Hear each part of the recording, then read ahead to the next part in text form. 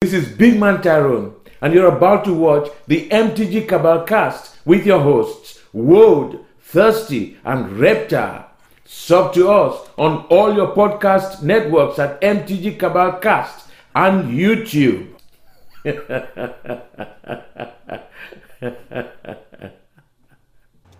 All right. Hey, guys. Welcome to the newest episode of the Cabal Cast. We touched a little bit last week that we were going to be going over some Modern Horizon stuff this week. So our topics today are going to be basically staying agile during spoilers, what that means, how you can protect yourself against getting blown out on like a bad spec or going all in on one spec, picking the targets, and then just general guidelines for pricing and grading, because we've each received some PMs about some discrepancies and wanting advice on that. So with that, we will start it out with the guidelines for pricing and trading. So one of the things that prompted this, in addition to the messages, was floating around some of the Facebook groups. There was a post by someone working with someone else in the industry that basically said, hey, I will buy everything at 50% of market on buying collections. Mm-hmm. And there were some astute financiers out there who were immediately like, okay, will you buy X amount of this card at 50% of market? And the one that really stuck out to me, which, Rep, if you could bring it up on the screen here, this is Legends Greed.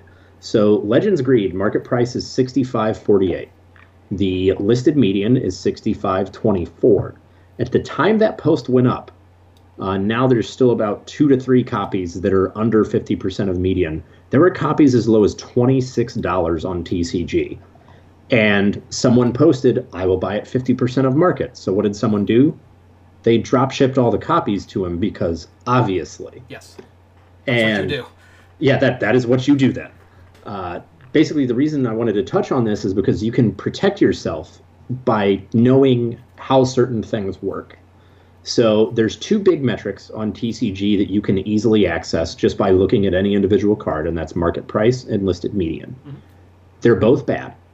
The reason median is bad is, if you've ever taken a basic math class, you know what median is. So when someone lists a Tabernacle of the Pendrell Vale priced at a lifetime supply of Boston Market, which was a priced listing at one point. Yep. With a photo. I forgot about that. Yeah. When that happens, and they post it for $15,000, it's gone now, that impacts the median in a big way. That was, when Soldevi Excavations hit, all that kind of stuff, when it popped last year during the reserve list bubble, that was basically the type of stuff that was going on. You would just have someone list it super high, and boom, there it is. So the market price is bad, particularly on old school and reserve list cards, because it is not a timed metric. It is a historical numerical metric. So a certain number of sales have to occur before the market price shifts, which is good from a market principle because it's only worth what somebody wants to pay. Yes. But it's bad from the trading principle because some people just don't want to pay anything on a card. So market being 65, low for LP is still $32 on that Legends Greed. Mm-hmm. Which obviously means there's no movement there, there's no liquidity, there's nothing. Nope. So one of the things that I generally suggest people do when they're starting out or just trading to protect themselves, find an app you can use. And if you trust it, like I use MTG Familiar, for example, figure out your margins based on that. You can pull up median, low, or high. And anytime you buy, if you're an LGS, if you're anything, if you know what you're doing, buy it low. Mm-hmm. You can price it mid, you can price it market as a store. People understand generally. Always buy it low. Because you're protecting yourself as much as possible. You're giving a fair value to the person you're buying cards from, because if they want to sell them, they need to sell them for TCG low. Mm-hmm. They're just not going anywhere. Yep. And margin-wise, like for me personally, if I'm trading someone, I always try to get about 20%. Full disclosure, I'm a value trader. I think everyone should be. Unless it's something that you really, really want, and then, I'll go straight across for it. Or if it's someone who's a really good client of mine, I'll go straight across for it. There's couple guys, I think they're in the Discord now, that I've dealt with for a while, that I told them, hey, look, my rules exist, but they don't apply to you. Mm-hmm. So you're one of the good ones. And it's something that I see a lot of people doing, and especially younger in their careers. They go out and they think they have an idea of what they're doing when they're trading, and they just get bent over and take a bunch of licks. And that used to be how it was. I once traded a playset of Force of Will for a book promo arena when I didn't know that Force of Will was $20 at the time and arena was only $30. Got it. And I just didn't know. Now we're in an age, though, where we have all this information right here immediately in front of us, and we can get it, and we know. Yes. And I think it's important for everyone that's out there on a trade floor, everyone that's at an LGS that trades, make sure you protect yourself, because the feel-bads feel real bad. Oh, absolutely. Yeah. And I think, we've all seen that guy who goes to an LGS at some point, maybe not recently, and they'll see a new player, and they're like, oh, I'm new to this. And they get that glint in their eye because they know they're about to take that kid for everything he has. And that's not okay. So please educate yourselves, educate other people, and make sure you know what pricing metrics you go by. Mm-hmm. We discussed prior rep to recording here how MKM and Haruruya can be your friend. Yes, especially when it comes to foreign things. The U.S. market is much different than other markets that specialize. Yeah, and in New England, you probably see a lot more foreign stuff than we do here in the Midwest. Yes. But it used to be, 10 years ago, before card market was a thing, and I'm sure you remember, you'd go to Gen Con and see a pack foil Japanese card with a 15x multiplier. And it could be a common. For Infinite, just because it was super hard to get.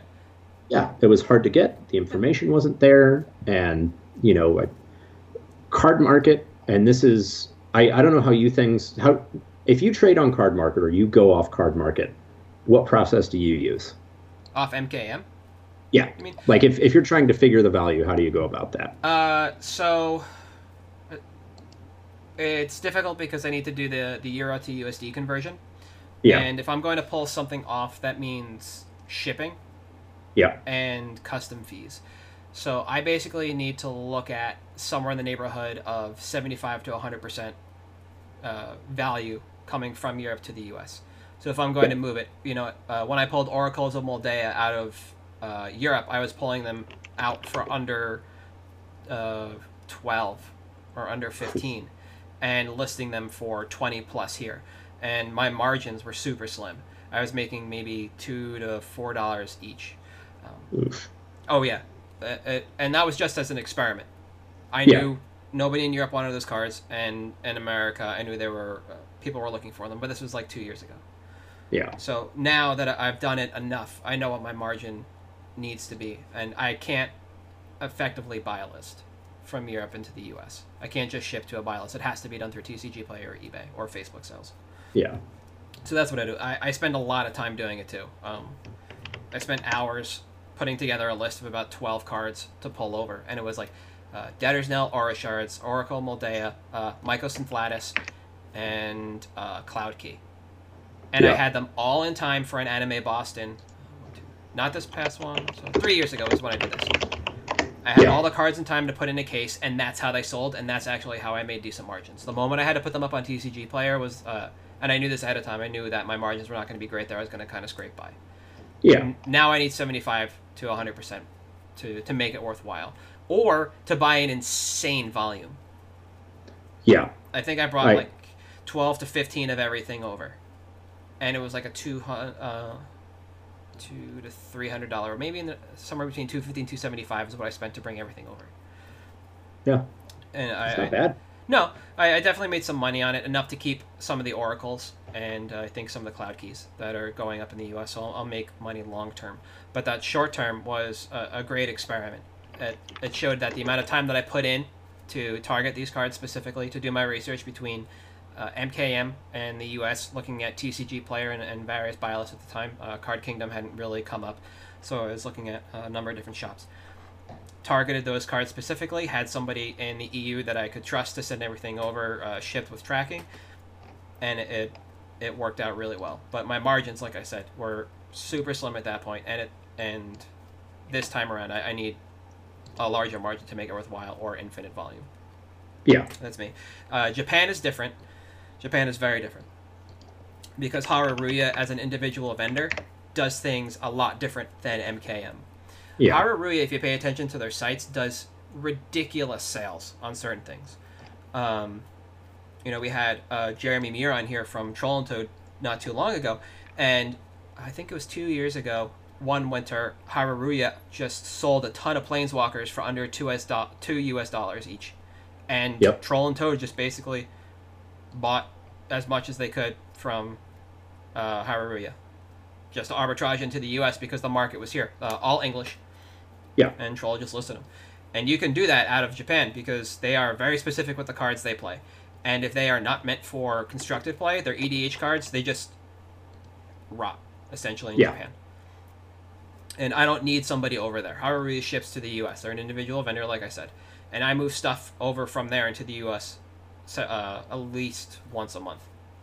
Yeah. And my margins don't have to be huge because shipping from Haruruya is pretty cheap, as long as you're not ordering, like, I don't know how many kilograms worth of cards. Yeah. It's cheap, and it's actually very quick. Yes. Especially compared to how things are, like, for Europe, where I use one of the Cabal guys for most of my importing, and it usually takes about a month to a month and a half for stuff to get here. Haruruya, it gets to you in like 2 weeks. Yeah, tops. Japan Post is really quick about it, which means it's a very quick turnaround. So you could probably list it about 5 days after you order, and that generally gives you that 7-day rolling buy list window that you want if you're going to do it there, or if you were going to list on TCG Player or Facebook. You should have the padding you need to do that. Yeah.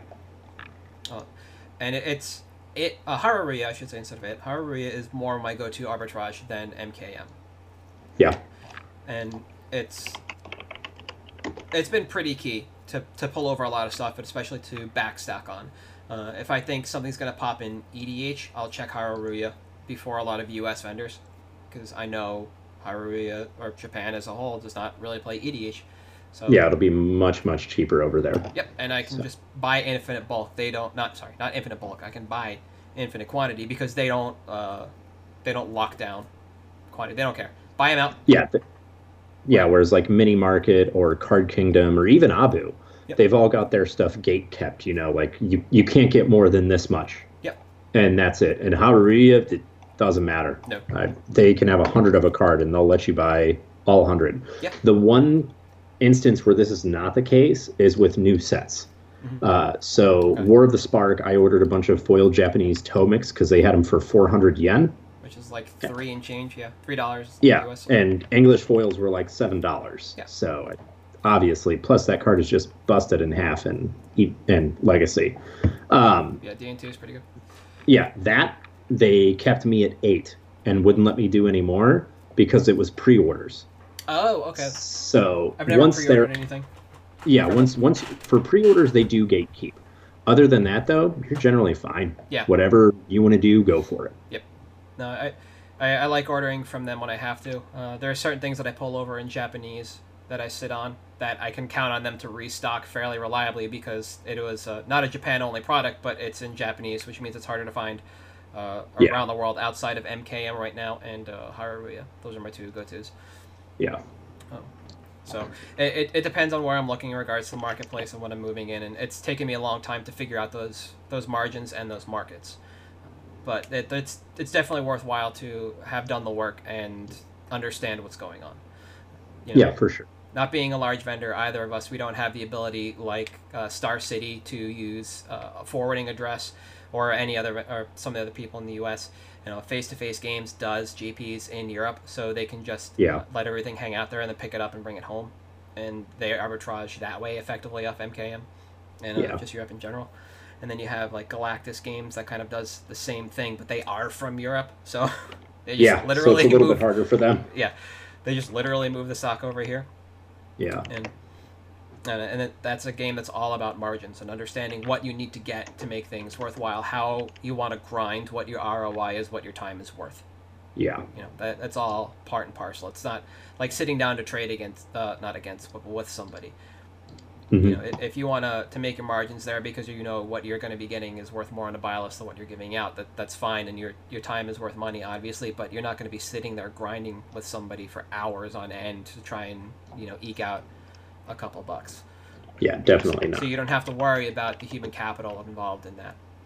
Like, I don't care that much about margins in trading. I usually pick up stuff that I know is currently popping or looks like it was going to.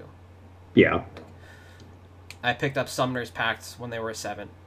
I would take them all that I could find on one FNM because $7 for that card was ridiculous. At that point in time, Amulet had just gone like back to back in Star City events. Like, why is that? Why was that card $7? Just pick them all. No reason. Nope. I just ate them all. Gimme. And it just even trades. People wanted Doom Whisperers and other standard mythics, planeswalkers, whatever. Take them. I don't care. I don't care about standard. Get that crap out. Gone. give me modern playables. Give me staples for formats that people actually care about. I don't care about rotating crap. Go. No, it's garbage. Yeah, I'll make my margins up in the end. The only thing I'm not sure I'm going to make my margins on are like my 200 Sunbirds Invocations.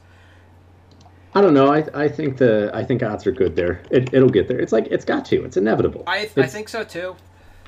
But I like my entry price in on those like 25 to 45 cents because I bought them all off like TCG Player and Troll. So like wicked cheap. It's just I need to wait for buy. There we go. 72 cents on buy list. Did it. Yep, did it. We're done. See, told you. That's easy. Yeah, Card Kingdom wants 167. I'm in. So there you go.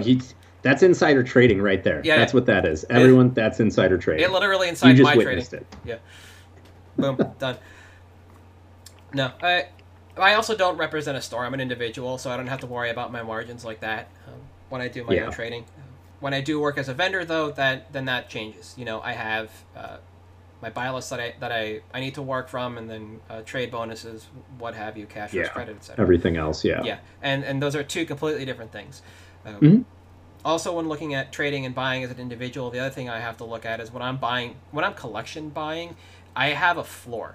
And if the price of your card doesn't broach that floor, then I have to evaluate it effectively as bulk, and my number on bulk is going to be less than a buy list. Why? Because now I am assuming risk. Yep. I am sitting on those cards, and I have to find a way to out them, and nobody wants bulk right now. No. I could have gone to Providence. It's a 5-hour drive, and maybe have gotten rid of bulk if I wanted to bring it. Like, I got a 1K of bulk right now. Thank God. That's as little as I have. But that assumed risk is something that a lot of people don't understand when they're selling cards to an individual in the area. I'll pay well on format staples from Modern and Legacy, Standard as well, if I know I can get rid of them. But knowing what that floor is and explaining that to people is also really important and part of the deal, basically. Yeah, I mean, I pay 65% on real cards. Yeah. And my bulk number is $3. If anything's less than $3, I'm assuming a lot of risk taking that, so I'm going to pay a bulk on it. Yep. Because it's really hard to, one, make money on a card that low if you sell it through TCG. Yep. And two, I don't ever want to sell just that card. Yes, you want to bundle it. I always want it to be with something else, and that's, kind of a risk. That's also where, stuff like Cardsphere can come in handy because you can fill it out. It's another arbitrage method. You buy it from a local, put it on CS, and maybe you can get rid of it there, and even in one package, it's still fine. Yeah. The other thing that just came into play, and we talked about this when they announced it, was the shipping change to TCG Player. Yep. I got my email sometime this week from TCG Player. It's like, congrats, we're finally rolling this thing out, which basically means that you can spend less than $2 at any single store, and the assumed shipping cost is now on the store. So that floor that I was talking about, because my out used to be TCG Player for bulk stuff like that, because like I said, nobody wants it, now has to be raised if I want if I think I'm going to out it through TCG Player. That's the other thing.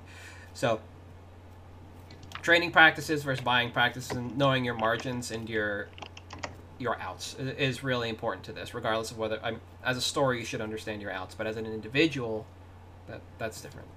And it is, again, as we harp on it, one of those things that a lot of new people just don't understand when they come in. Yeah. They might just want to buy everything. They might just want to be a card vacuum. Cool. what are you going to do with it once you have it?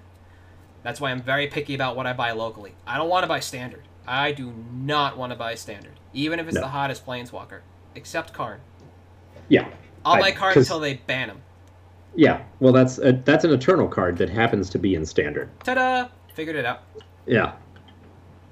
Yeah. I'll buy him all day long. But other than that, I don't care about Bolas. I don't care really about Ugin. Like, F it, man. That stuff's gone. Speccing on standard cards is different.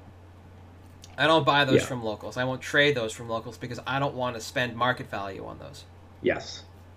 So, as we move into picks this week and you go back and you look at some of the picks I've made that are standard cards, I'm not picking those up from locals. I'm not trading for those. I'll take them as throw-ins if we need to even things out, but I am not targeting them out of binders. Yeah. Unless I thought it was like the Shocklands, then sure. We're seeing some of them pop finally after sitting at lows for I don't know what now, almost a year from the first draft set. Feels like forever ago. Yeah.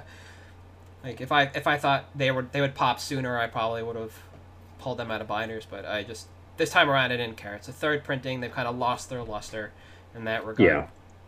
I think original printing's the way to go, and I just didn't care what happened to the new ones. They go up, they go down. It doesn't matter to me. I don't think they're going to hold as much value as the original ones. Yeah, it doesn't really do a whole lot. Nope. But talking about speccing on standard cards, moving into the next topic about staying nimble or being agile during spoiler season. This is kind of an anecdotal topic based on what happened this week and some of the things we saw with the spoiling of Mama Bear. Not literally Mama Bear, the actual legend that pumps up your bears. I don't feel like putting it up. You guys can go to Mythic Spoiler and check her out. But basically, it brought back some cards that were entirely obscure in Bearscape from Odyssey, which is basically Night Soil, but for bears. You just exile 2 cards from your graveyard, and you make a bear. 1/2/2 bear, or 2/2/2 bears. I think it's 1/2/2 bear.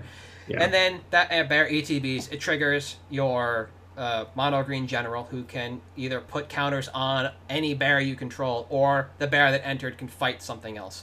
So we saw Bearscape, and is it Words of Wilding? Words of there Wilding, was the flashback one that makes extra bears. Yeah. So Words of Wilding is from a cycle in Onslaught, the Words cycle, and it basically replaces any card draw. You can replace any card draw you have for the lowly price of 1 colorless mana and do a thing. In this case, it's make more bears.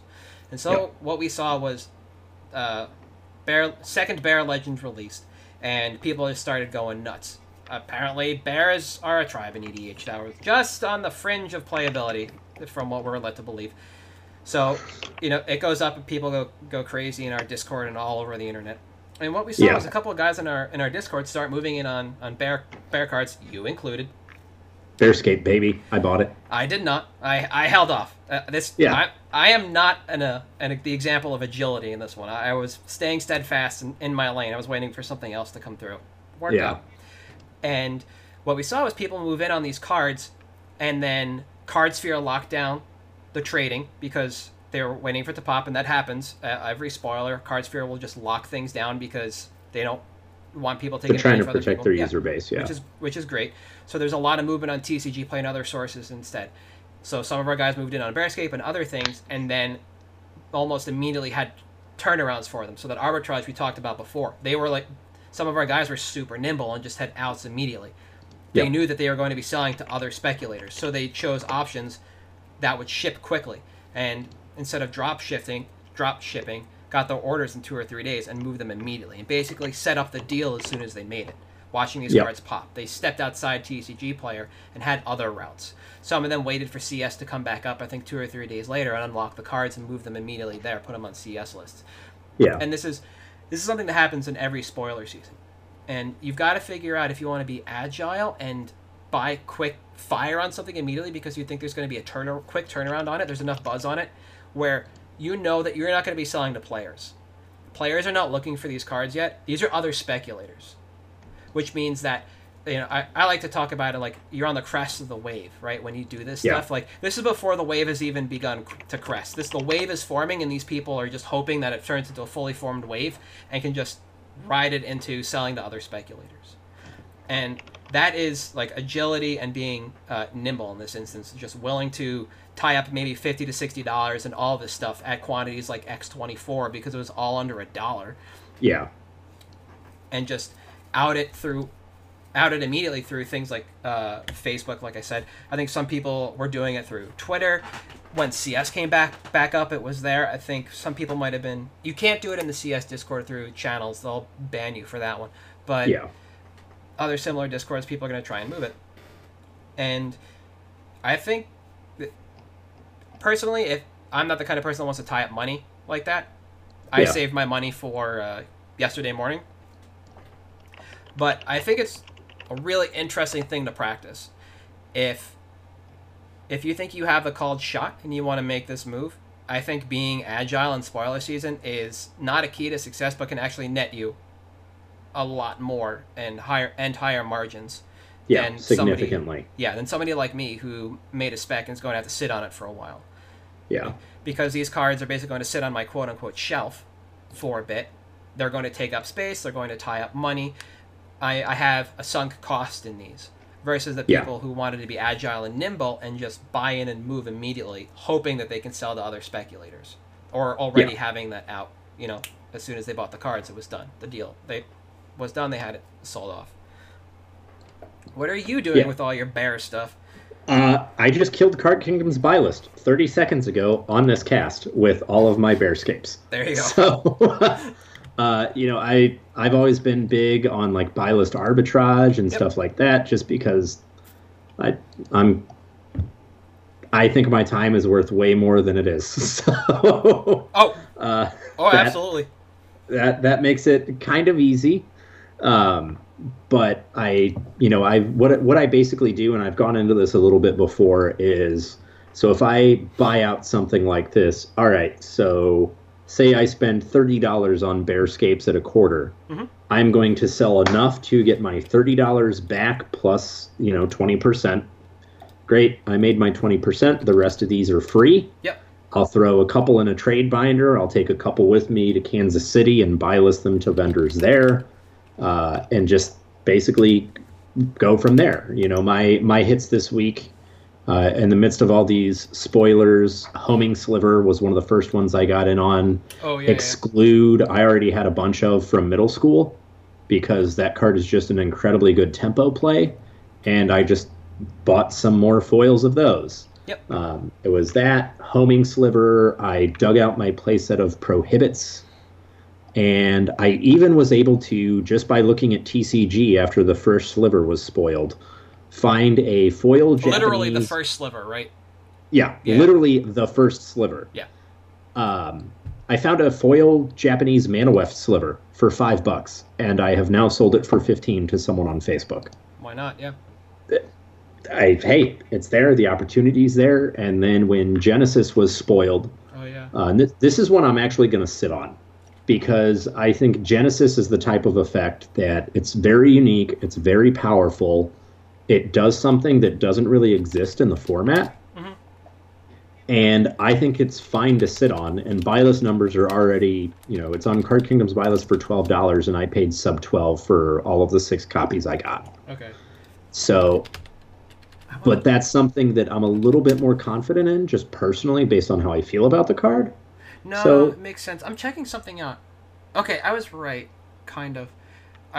Genesis was only printed in Judgment, but I remember this card being so expensive for so long, and MTG Stocks only has data back to October 12th, where it's $13, and slowly over time just trickled down into nothingness, because I guess everybody stopped playing him in EDH, or it in EDH.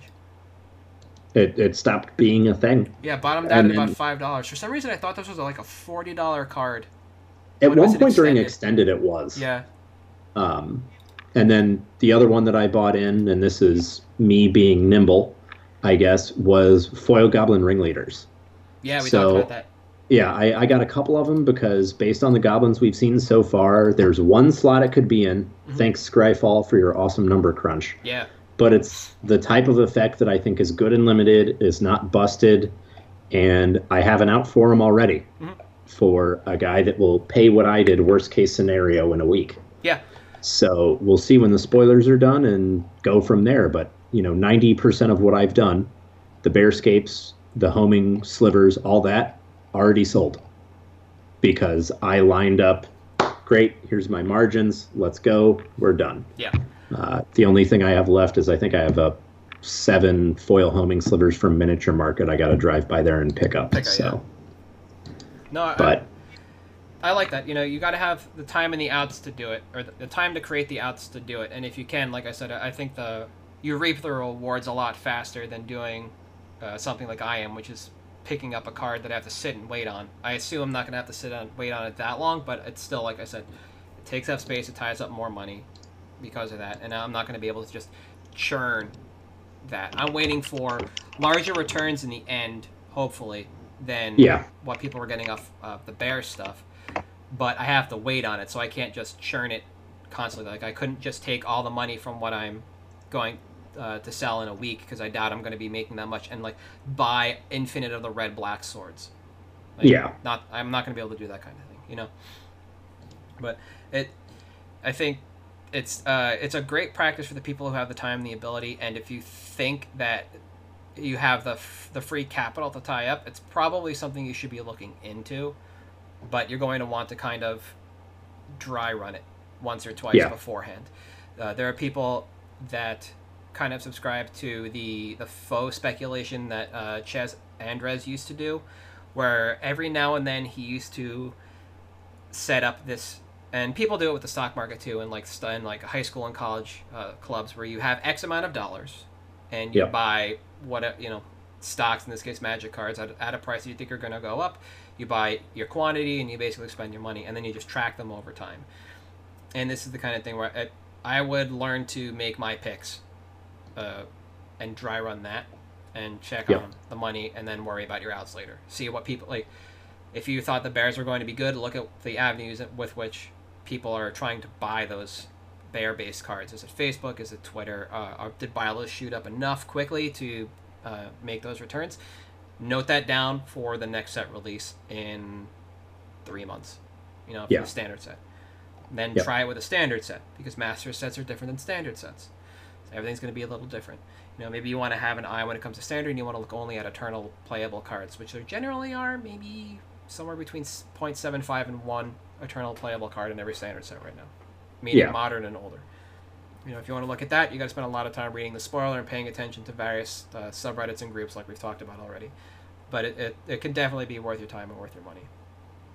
And from that, I just want to segue straight into picks, because we came to the same conclusion through conversation. We're coming at the same card, but different directions. So this week, a card was spoiled via an official WotC channel.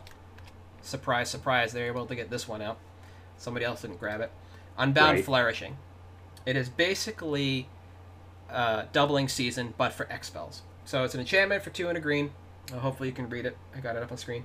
Whenever you cast a permanent spell with a mana cost X, that contains X, double the value of X. So what does that mean? Well, if you're casting a Hydra, for instance, you double that X in the Hydra cost.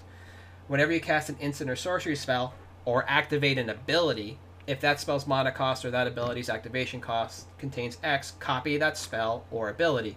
You may choose new targets. So if you cast Fireball, you get a new Fireball, you can target something else.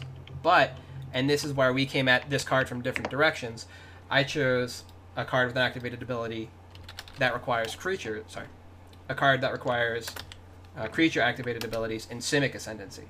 It's a card that says win the game on it, which generally pretty powerful for EDH. Really cheap in price for that point in time. So if I bring up the MTG stocks page for it, you can see it basically started at some number that was ridiculous in $4 and just kind of bottoms out to like 25 cents and eventually comes back up towards $1. Yeah. And this is a card that requires onboard setup. So in blue-green, you have no shortage of creatures and other permanents that involve X on them. And Simic Ascendancy only requires 20 counters to win the game. So if you just have Unbound Flourishing in play and pump 10 through a Hydra, ta-da! You got there. pretty quickly. Yeah, beginning of your upkeep. So you can cast Hydroid Krasis at the end of the person's turn to your right for 10 and win. Ta-da! And all versions of this card, except for the set foil, were underpriced on TCG Player. If I was looking at buy list values, which I was. Yeah. Card Kingdom was buying this for 29 cents, 33 trade. I think that's still the price on it. We might see an update on Monday if things flow through. I bought 84 copies at 49 cents from one vendor. They're out of stock now. And then I went across TCG Player and I bought out I didn't buy it, sorry. I bought a handful of, not set foils, but the pre-release promos that were underpriced. Those are sweet, yeah. There were some pre-release promos that were actually cheaper than CK Buy List. And then a handful of the launch party promos that have completely different art. Yeah. The problem is that right now, nobody cares about the launch promo, so I didn't buy a lot of them. I think I have like 8 or so. Yeah. I figure in time, it's unique art. They'll dry up because it's a limited quantity, more limited than the set rare, and we'll see that go up. It's not like trying to bank on the pre-release promo, which is stamped and thus creates a smaller audience than a non-stamped foil. But I spent about 45 minutes scouring as many vendor sites as I possibly could, looking at the average cost across them, and then compared solely against the CK buy list for yesterday morning.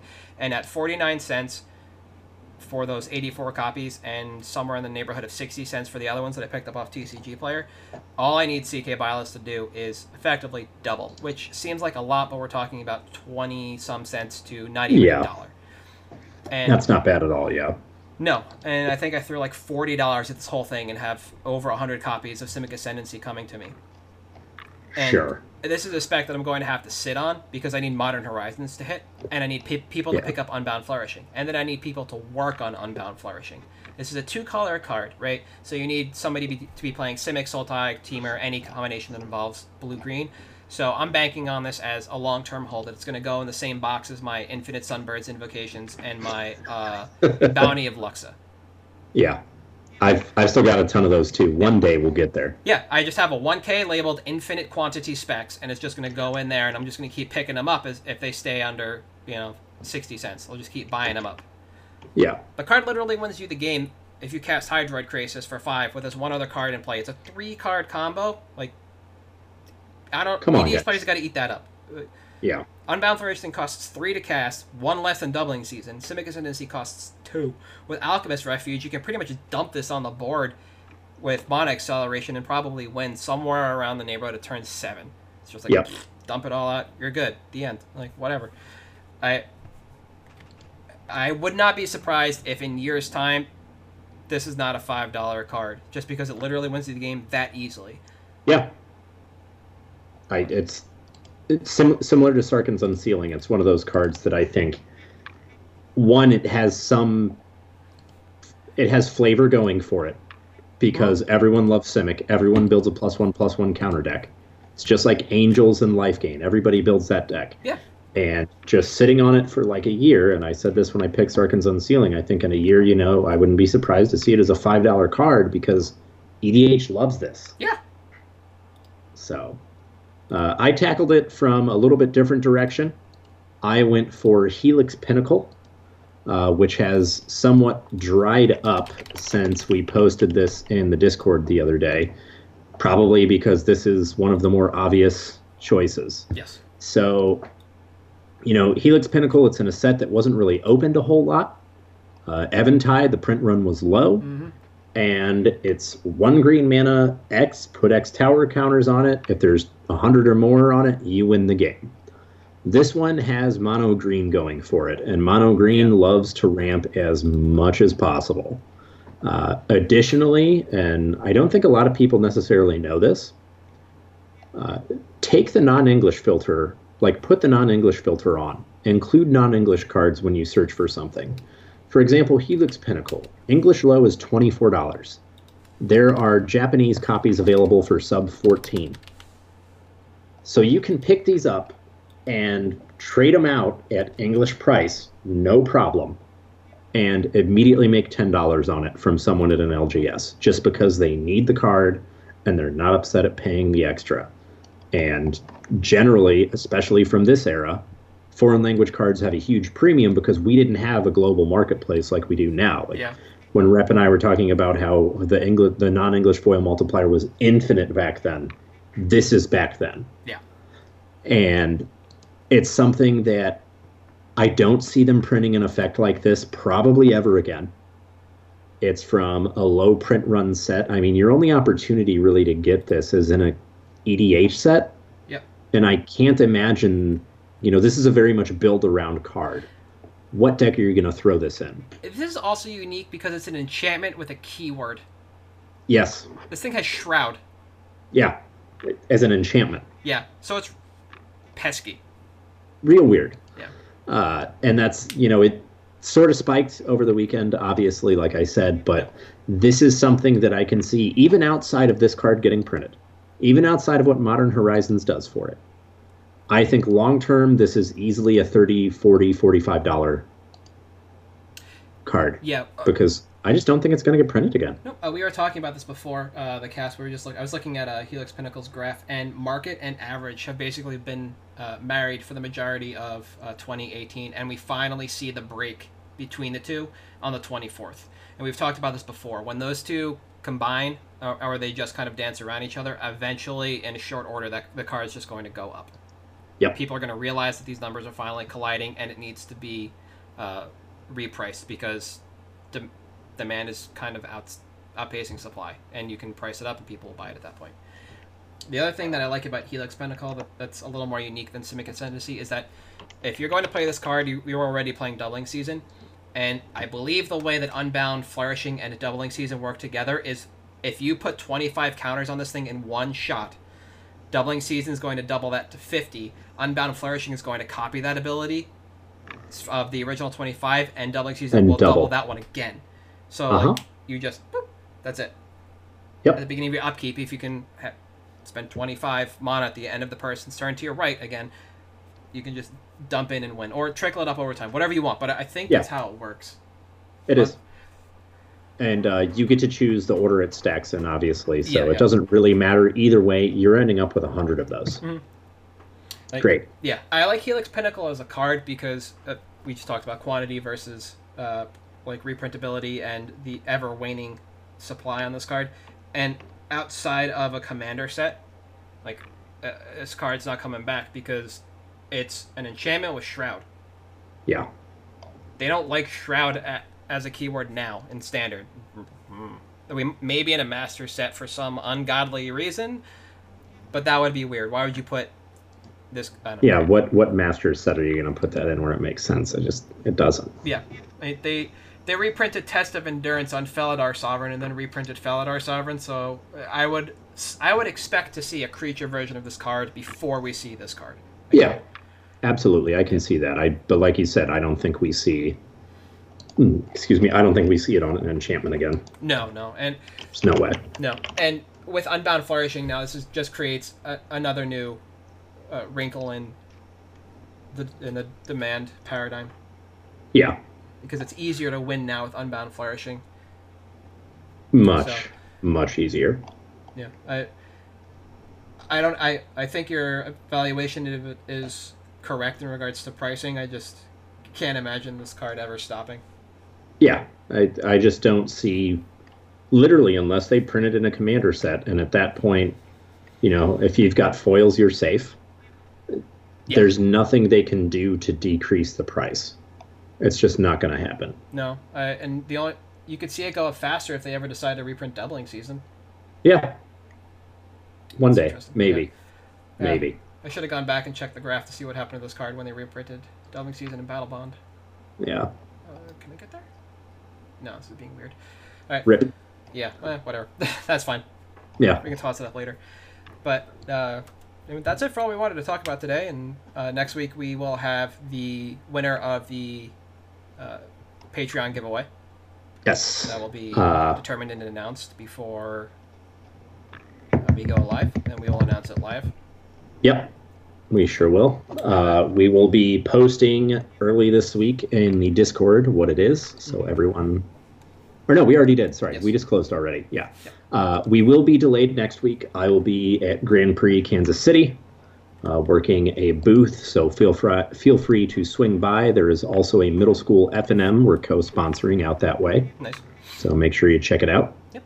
I'll actually be working Grand Prix Washington, D.C. in June. I think that is my only Grand Prix of the year left. I'm not unless somebody tasks me for something in the fall. I've got nothing else over the summer. So I might be at SCG Atlanta for funsies.